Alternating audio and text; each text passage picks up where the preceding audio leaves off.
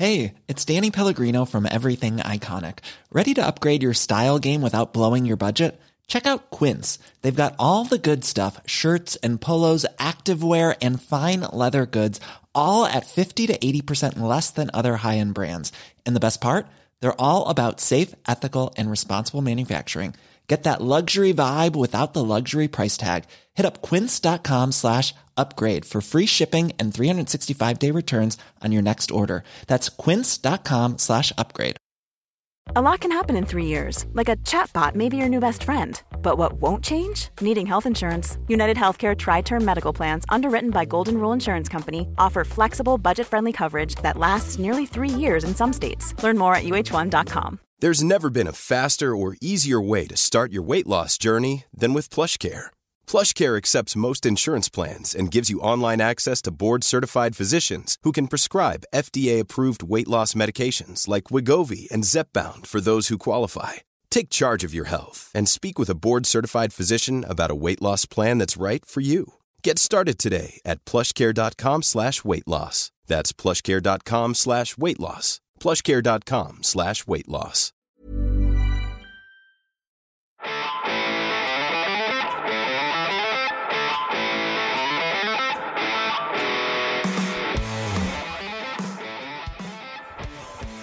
The Other Hand is part of the Acast Creator Network.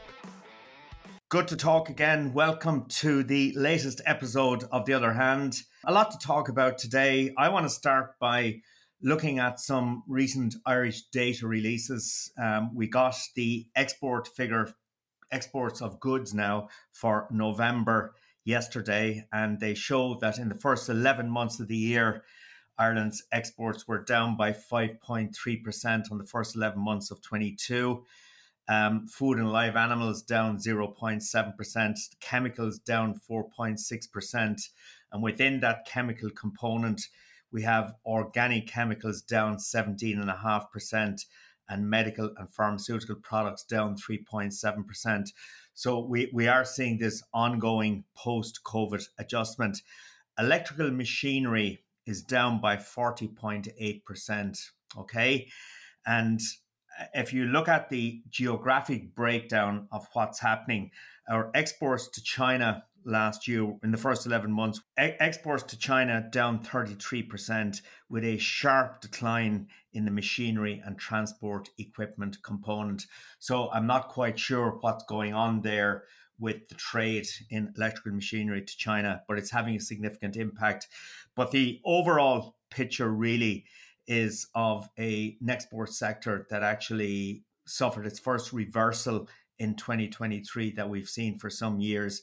And of course, while this is dominated by multinational activities, it is, as I've explained before, the reason why GDP expected to contract last year, okay?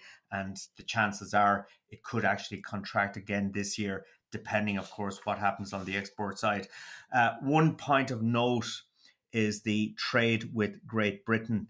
Exports up by 4.5%. So we're still growing our exports into that market, particularly on the food and live animal side. But our imports from the UK down by 10.9%. So to put that the other way, Great Britain exports to Ireland down by 10.9%. So I guess one could say that there is an impact from Brexit there.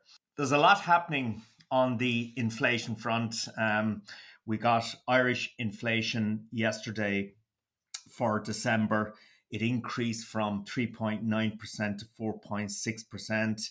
Recreation and culture, which was dominated this time by package holidays.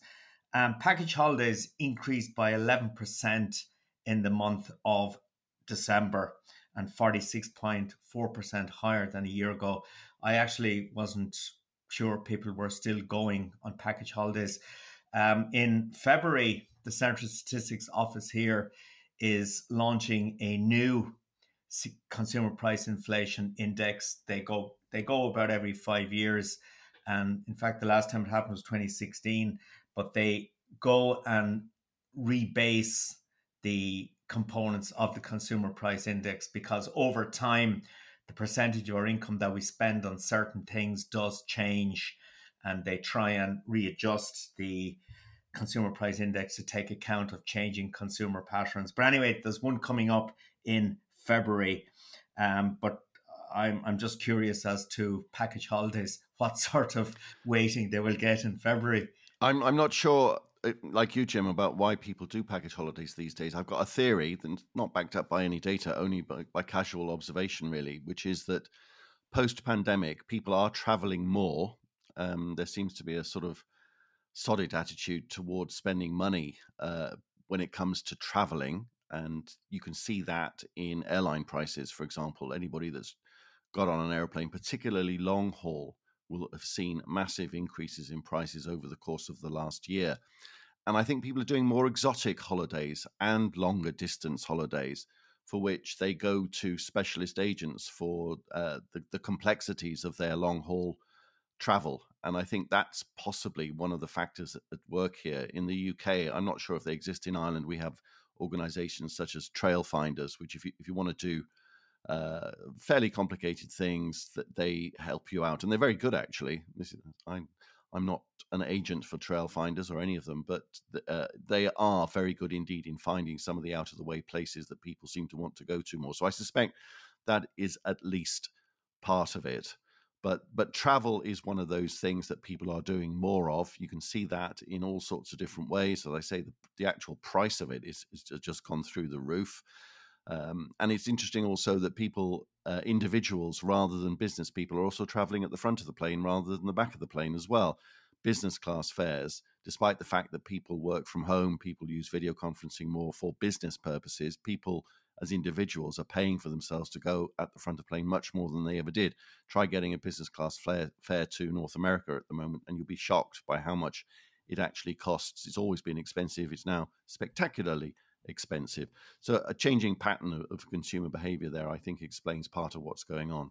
Inflation here last year averaged 6.3%.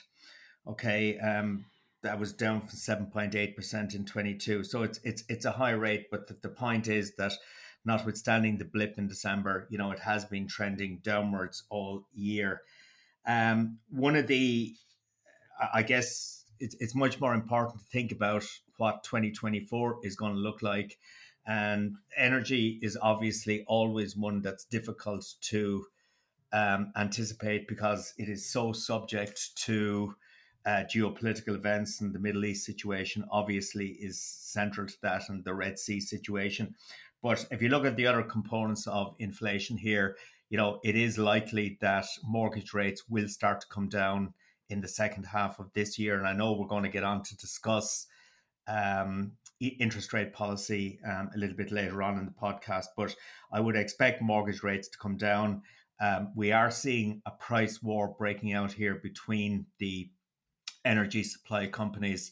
So we've seen a couple of the companies announce significant cuts in electricity and gas prices over the coming months. So obviously that's going to have a downward impact on inflation. So notwithstanding, as I say, that blip in December, I would expect the headline inflation rate here to come down significantly as 2024 progresses. As I say, the big imponderable there really is what happens on the energy side. The blip we saw in Irish inflation in December is happening everywhere. This morning we got UK inflation going up from 3.9 to 4%. Alcohol and tobacco had a significant impact there for some reason. We saw European or Eurozone inflation jump from 2.4% to 2.9% in December. So the upward blip in December has occurred everywhere. But the expectation is that into January, February, the downtrend will recommence everywhere. But it is giving central bankers an opportunity to call a halt to the massive market enthusiasm we saw towards the end of last year about how quickly interest rates were going to be cut. Yeah, Jim, this is very important because it raises a number of questions. The first of which is one for you and me, actually, because we've both been somewhat skeptical of this narrative that emerged last year from various quarters, not least the central banks, that the last mile of getting inflation down would be the hardest. We wondered why people thought that was so, and we gave our reasons why we thought it wouldn't be as hard as some people think. But the evidence over the last few weeks and the last couple of days is that the last mile crowd, so far at least, are right. I don't know whether you'd agree with that, because as you say, in the UK in particular, we've got headlines this morning about the shock rise in inflation. I'm not quite sure why it is such a shock, because as you say, it was food and alcohol, and that was all to do with budgeted fiscal policy for increasing taxes on tobacco and booze in the annual budget that we had in the autumn. So it shouldn't have been that much of a surprise. It's a bit more worrying that core services inflation has ticked up again. I'm not worried. And the reason why I'm not worried is twofold. One is the generalized slowdown. You hinted at part of that with your discussion of the trade data there. I think Ireland is an excellent bellwether for what's happening to the world economy as the quintessential small open economy. Its exports are slowing down, Jim, as you rightly described there. And I think that's because world economic activity is sluggish, to say the least. And that's to do with China, that's to do with Europe. There are lots of reasons and regions where the slowdown is actually happening. We're not in recession territory, but there isn't, with the exception of the United States, much growth out there anywhere. And the second reason why I'm optimistic on inflation, apart from the overall economic background, is the second factor that you mentioned, which is energy prices. Now, that, of course, is linked to the situation in the Middle East. And that ebbs and flows. We've had a lot of flowing over the last few days with the British and American attacks on the Houthi rebels and the way in which that conflict, people worry about escalation and ask the question, will it escalate? And the people who ask that question, I think, are not paying attention, because clearly it has escalated. Escalation is here. There are concerns about what's going to happen in Lebanon. There are reported to be 100,000 Hezbollah fighters ready to go to war with Israel should Iran give the go-ahead for them to use their 150,000 rockets that they have of various types, all pointing at Israel. And if that happens, then I think we are in for some serious escalation. So far, the escalation has been moderate, shall we say. I use that word advisedly because people are dying, and so you need to be careful in your use of language here. But the all-important indicator of how far escalation is going to affect us, putting it very brutally, if you like, because we're not in the firing line of any of these missile attacks from wherever they are occurring, it's the oil price, Jim. And we saw when America and Britain attacked the Houthis, the oil price ticked up a bit. But since then, it's fallen. And we have the all-important West Texas Intermediate, the American oil price, down at about $71 as we speak. It's down 2% today. These things go up and down every day, so we don't want to get too wrapped up in hour by hour or even day by day movements. But the fact that the oil price hasn't spiked in any material way since escalation happened, I think is encouraging from an economic and particular inflation perspective. And for us here in Europe, it's not just the oil price, of course, it's the natural gas price. And there the news is very good. We're below 30 euros per megawatt hour. That's the way we measure these things in terms of the spot gas price. It's very volatile. It goes all over the place. And again, you don't want to read too much movement into any one day's action. But today, for example, natural gas prices are down 3%. They're below 30 euros, as I say, which is getting down towards the lows that we have seen really over the past couple of years. So that's good news. So if that continues, the fall in energy prices says a couple of very important things. One, it's that barometer of just how bad the situation is going to get in the Middle East for the world economy, if you like. And as I say, the barometer for me is the oil price. And so far that's been well behaved, and we hope that that's going to continue. And the fall in the gas price is also encouraging, because natural gas is affected directly and indirectly by what's happening in terms of shipping costs. And there the news, of course, isn't good, because a lot of freighters, ships are having to take the long route round Africa rather than come up through the Suez Canal.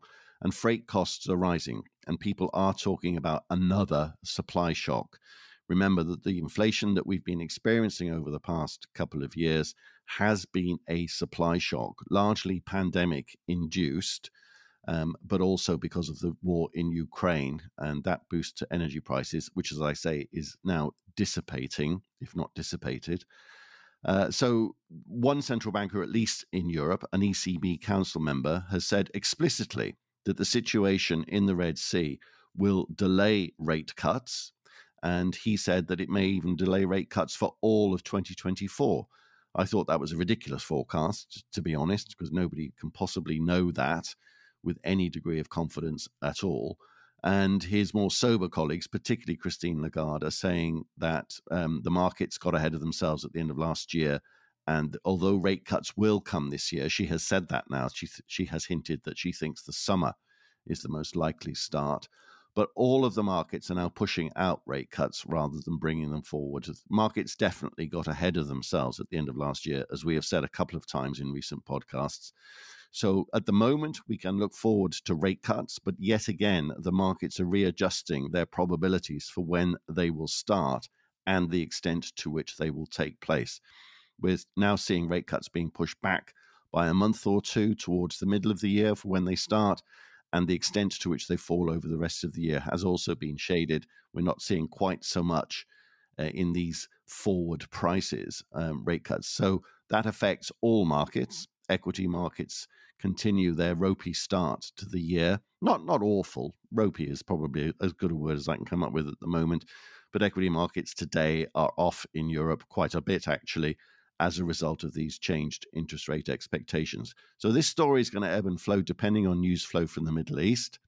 It's going to really depend, I think, on what happens to energy prices. And provided we don't get the escalation and an even bigger supply shock than we've already got, I would remain confident that that last mile isn't going to be that difficult. But I must admit, Jim, that I'm getting a wee bit more nervous about the situation and about the supply shock, because we are getting stories of factories having to close for a week or two. We are getting stories about cost increases as a result of freight rates going through the roof. So are you still sanguine about the last mile? Hey, it's Ryan Reynolds, and I'm here with Keith, co-star of my upcoming film, If, only in theaters May 17th. Do you want to tell people the big news? All right, I'll do it. Sign up now and you'll get unlimited for $15 a month and 6 months of Paramount Plus Essential Plan on us. MintMobile.com/switch. Upfront payment of $45 equivalent to $15 per month. Unlimited over 40 gigabytes per month. Face lower speeds. Videos at 480p. Active Mint customers by 531.24 get 6 months of Paramount Plus Essential Plan. Auto renews after 6 months. Offer ends May 31st, 2024. Separate Paramount Plus registration required. Terms and conditions apply if rated PG. Life is full of what-ifs. Some awesome. Like what if AI could fold your laundry? And some, well, less awesome. Like what if you have unexpected medical costs? United Healthcare can help get you covered with Health Protector Guard fixed indemnity insurance plans. They supplement your primary plan to help you manage out-of-pocket costs. No deductibles, no enrollment periods, and especially no more what-ifs. Visit uh1.com to find the Health Protector Guard plan for you. Yeah, I mean, I am. I recognize the potential shocks. Christine Lagarde has come out and said that the ECB is likely to cut rates in the summer. Okay, so that was as explicit as a central banker could possibly be. But you were mentioning the impact of oil prices on inflation. And just say, Chris, oil prices were to spike to $90, $100 a barrel because of a much more serious escalation of the Middle East situation and of the Red Sea situation. If that were to happen, I mean, okay, it obviously would push up headline inflation, but the economic damage it would do to a global economy that is, with the exception of the United States, is struggling at the moment. I mean, China is struggling, the Eurozone is struggling, the UK is struggling. The US is slowing, but it's still doing reasonably well. But the negative economic impact of that sort of escalation in oil prices, I would have thought, would far outweigh the negative impact of higher inflation, and that it shouldn't influence central bank monetary policy. Am I missing something? No, I don't think you are. I think the central bankers are looking for excuses to delay rate cuts because they're very nervous about getting it wrong again. They got it very badly wrong in the wake of the first supply shocks, and in their view, didn't put interest rates up by nearly enough, or in particular, quickly enough. Now, there's even debate about that, because I think some economists, and I have some sympathy for this actually, believe that if they just left well alone and maybe tweaked monetary policy a bit, inflation was going to do what it was going to do independently of what they did to interest rates, because it was that supply shock. It was going to go up and it was going to come down pretty much independently of what central bankers did or did not do. We'll never know. That's always coulda, woulda, shoulda. So I do think, however, that behaviorally, psychologically, central bankers are very twitchy about getting it wrong on the downside as well as getting it wrong on the upside. And as a result, are saying to themselves, if we're going to make a mistake, we're going to make the mistake of leaving rates higher for longer than they need to be. And if that is the case, we'd rather make that kind of mistake than cutting rates too soon, too quickly. So any excuse to leave rates where they are, I think they're going to take, and they're going to ignore any reason to cut rates that comes along their way. I think that for them to be starting to cut rates in March or April would require a slew of really bad economic news over the next few months. We might get that. I don't think we will. I think the economic news will stay as it is, which is essentially for softness in the world economy. And that won't be enough to give them the prod that they need to cut rates. I think they should be cutting rates. Your specific question is, if the oil price went to $90 or $100 a barrel, I think it's a really good one, because we have seen oil prices in that range relatively recently. That would give a short-term boost to inflation, which would give them another excuse not to cut rates again. And the economic consequences that you rightly refer to, which is that essentially would be a tax on the world economy and would slow economic growth, those effects would take longer to come through. So there's a timing issue here. I think that this would give them the excuse that they need, and eventually the economic consequences that you refer to would come through, and they will be at $90 to $100 a barrel. They, I think, will be seen to have made another mistake in not cutting rates and in not ignoring that oil price rise. The thing that worries me, though, is if it's worse than that. If something really kicked off really badly in the Middle East, awful that would be for the people concerned, and indeed for the whole world. Oil prices could easily go to $150, Jim. And if that were the case, then we are in serious trouble, because central banks are then faced with an impossible dilemma, because that obviously would push up short-term inflation massively above target, but the economic consequences would be absolutely dreadful, and the world economy would go into recession. So how do you cope with that as a central banker? Because those two things would happen on very, very different timescales. So that's something that we certainly hope don't happen. But serious escalation in the Middle East would result in oil prices going through the roof, much bigger than that $90 to $100 range that you mentioned. And that's when I think that we are in serious trouble. I mean, the economics of that are bad enough, but the geopolitics, of course, the reasons for why oil prices were at, should they go to $150, the geopolitical reasons for that would be catastrophic. Yeah, I think you described the 1980s after the 73 and 79 oil price shocks. Yeah, you're in that kind of a situation whereby you've got economic real problems and geopolitical catastrophe. I'll be pulling down my college textbook, The Economics of Stagflation by Michael Bruno and Jeffrey Sachs at that stage. Chris, the thing that strikes me also at the moment is, and we've discussed this, and it really never fails to amaze me just how stupid the markets are. The markets just got so carried away towards the end of last year, based on, inflation coming down. They started to build in interest rate cuts as early as February or March. We saw a massive spike in equity and bond markets in the final weeks of 2023. And then, of course, we get a few disappointing inflation numbers in January, and, the markets do an about turn. I mean, maybe I'm saying this with the benefit of hindsight, but knowing how central bankers operate, it was never possible, really, that they were going to turn around in February or March and start cutting interest rates again. Because central bankers, as I've observed them over the years, they generally wait to see for quite some time the impact of the policy measures they put in place before they reverse course. That is the cautious nature of the animal. And the market's stupidity, actually, and irrationality. But I guess it is that stupidity and irrationality that actually makes money for people who speculate in markets. Yeah, I'm reluctant to describe markets as stupid because you're talking about millions and millions of actors making decisions, making guesses, making bets, making investments, all with different motivations, different information sets, the same information set.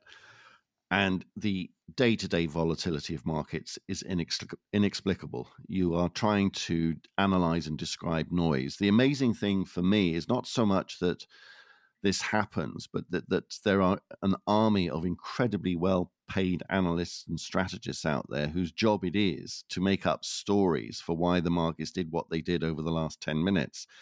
And that you cannot do. So when you see headlines about why markets went up, why markets went down, they might be right, but more often than not, they're just wrong. You're looking at an emergent process, the outcome of millions and millions of individual decisions that could be going on in all sorts of different ways. But yes, to the extent that there was a narrative at the back end of last year that we're off to the races again from a stock market perspective, a bond price perspective, falling interest rate perspective, that things were going to get really so much better, so much more quickly because central banks were going to be slashing interest rates. We said it at the time, and we'll reiterate now, that was always never going to happen. I suspect it was the narrative that was wrong rather than the markets. People were trying to explain what the markets were doing. Who knows why the markets were doing what they were doing? I don't think anybody does, and I don't think anybody ever will. Over time, these things settle down. And what we're going through at the moment is a settling down process where the narrative for the market behavior has changed. And I think the narrative now is a more reasonable one. The story is more consistent with what is actually going on. So narratives change, which is always fun to do, and we do it, and people are always demanding narratives from us. But we always, I think, heavily caveat our stories, our explanations, because we admit the uncertainties. But in terms of trying to say why markets do what they do over short periods, and by that I could mean, a year at least, I don't think you can come up with a compelling narrative that is consistently correct. If you do come up with the right one, it's usually by accident. Chris, talking about irrationality, I was watching on TV last night various news channels in different countries, voters in the caucus in Iowa being interviewed about Trump. And the narrative that kept coming across was, number one, they all voted for Trump, but number two, they were saying how bad things have got in the United States since Trump left office. And as a consequence, they can't wait for Trump to be back in power at this time next year. Trump won 90 out of the 91 counties in Iowa.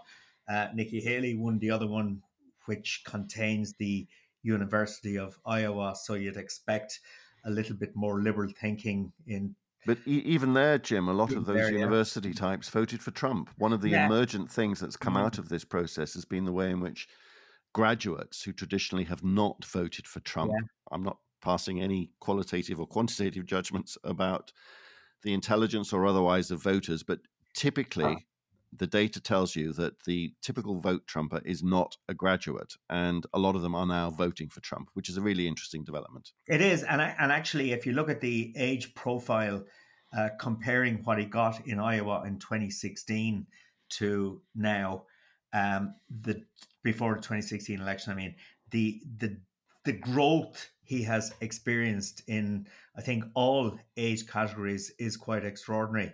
I don't know what's going to happen in New Hampshire. Nikki Haley would be expected to do better there, given her more liberal credentials, I guess, in a Republican context. And then we're on to South Carolina, where Trump is probably going to win down there. So it's virtually over, isn't it? I mean, it looks that way. And the thing that we're talking about here with respect to Trump, and the thing that we were just talking about in the context of markets, is narratives and their importance. And this just shows you how important the stories that we tell ourselves actually are. And the story that Americans are telling themselves is that under Biden, things have got much worse. Now, that flies totally in the face of all of the data. for the vast majority of Americans, things have got an awful lot better from a jobs, from an incomes, from a whole host of perspectives. The fly in the ointment, of course, has been inflation, and everybody is affected by high prices. And people, I think, are responding to that in particular and are not responding to all the other ways in which things have got an awful lot better for Americans. And so I think it speaks to the modern age that we live in, which is that the dominant thing is the narrative, and the narrative can have no connection whatsoever with fact-based real life. The best example I can cite, of course, close to home is Brexit. There's still a few people in the UK that believe Brexit was good for the UK, socially, politically, and economically. All of the data says that it wasn't on all three headings. But people aren't convinced by data, are they, Jim? They're convinced by stories, by narratives. We have to respond, if we're going to try to convince people of our own point of view, we need to respond to the narrative rather than simply using data. We have to start, I think, by saying, I understand how you feel, but what you feel should be adjusted in light of the data. I'm not quite sure how geeky numbers-based analysts like ourselves do that, but we one of the lessons of the last few years, from financial market behavior through to Brexit, Donald Trump, the rise of right-wing populism everywhere, is that simply citing what we consider to be facts just doesn't work. It doesn't change minds, and so therefore we need to change hearts, not minds. And how people like us go about that, I think, is the challenge. But people like us have lost the argument. Yeah, big time. There is no doubt about that. It's the narrative. Whoever puts out the strongest narrative is the victor. There is no doubt about that. I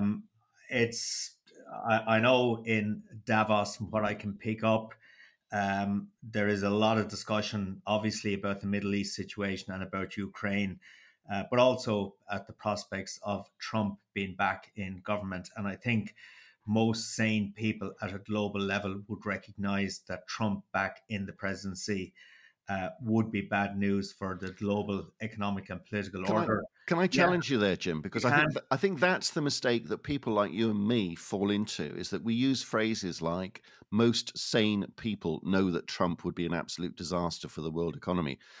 Now, that immediately puts the back up of the average Trump voter, because implicitly or explicitly, you've just described them as insane. And in that way, we're never going to persuade them that Trump is going to be bad for them, because we've called them idiots, we've denigrated them, we've sneered at them. And I think we've got to stop doing that. I'm not having a go at you, by the way. I do this all the time as well. And I've just been thinking as deeply as I can about these things, about how I might persuade just one person that I know that Brexit was a bad idea, one person that I know, and I do know potential Trump voters in North America, that it's a bad idea. And we've got to find a different way of appealing to them. By simply calling them nutters is not going to do it, is it? No, it's not, actually. You're right. Yeah. So what are we going to do? I accept the slap on the wrist. There was, I know somebody you read a lot in the Financial Times, Janan Ganesh. Great writer. Yeah, he's a great writer. But he did a piece yesterday in the Financial Times, basically trying to allay some of the concerns people have about Trump and his global view. He was arguing basically that America, even under Trump, will not retreat from the world. And his main argument is that unilateralism is not the same as isolationism. That, in other words, even if Trump is re-elected, that he will not adopt an isolationist approach. America will remain a significant player in global events. And particularly given its preoccupation with China and the threat from China at the moment. So I guess for those who are really worried about the impact that Trump might have on the global political order, this article by Janan Ganesh actually would make you feel slightly more hopeful about the future. But I say slightly because I just look at what Trump did the last time in terms of global geopolitical relations, particularly the antagonism that he demonstrated towards Europe, which is traditionally a strong ally of the United States. I fear under another 4 years of Trump that relationship would be further damaged. And that does worry me, because I just think in the face of the growing threat from China, from Russia, indeed from India in some respects, that the West never needed to be more united in the face of these threats rather than disunited. And Trump certainly has disunited. Yeah, we're running out of time, so I don't think we should do it here. But I do think perhaps the next podcast, or half the next podcast, should be devoted to Trump 2.0, the second Trump presidency, and examine those arguments. Because on the one hand, you've got the immediate 10% tariff on all US imports from anywhere in the world that would affect all of us. Any country like Ireland that exports a lot to the United States. His promise to be a dictator on day one. He has said that he would do that. Just for one day, though. Just for one day. I will only be a dictator for a day. An interesting promise, an interesting narrative, if you like. His vow to staff all of the important positions in the FBI, the CIA, the Justice Department with his acolytes who would then wage war on the Biden crime family. I choose my words carefully, and I'm quoting there. The various ways in which he would become a dictator and violate the norms of democracy. His promise to pull out of NATO. All of these things fly in the face of what Ganesh seems to be arguing. So let's try and tease that out in the next podcast, Jim. I think we're out of time, unless you've got anything else that you'd like to say today. It was a great conversation. Yeah, Chris, just one final point. Li Qiang, the Premier of China, landed in Dublin last night. He stepped off the largest passenger plane ever to land in the 84-year history of Dublin Airport, a Boeing 747-8. And he was okay, and he flew across the world from an incredibly polluting nation in an incredibly large aircraft, and arguably some pollution was generated by that, to be greeted at the steps of the plane by the Minister for the Environment, Eamon Ryan. I just think the irony is extraordinary. Earlier this week, I published a report I did for Aer Lingus on the planning restrictions around Dublin Airport at the moment. And, I was arguing if these planning restrictions, and we can talk about these at greater length at some stage, but if these planning restrictions are actually adhered to, that it will seriously limit the growth of Irish tourism and indeed impact Irish foreign direct investment over the coming years. But the blowback I got from the environmental agenda was extraordinary. Yeah. Well, I would say to them, give up eating meat before you stop flying. That'll have a much bigger impact on the environment. The statistics, the data, again, say that aviation is a surprisingly low contributor to global emissions. It does contribute, absolutely. But the thing that you got to have a look at, folks, your dietary habits. But again, we'll talk about that at greater length. Jim, it's been great. You're talking to somebody here that coming from a farming background. Which is why I'm trying to cut the conversation very short. Exactly. Good to talk, Chris. Cheers, buddy.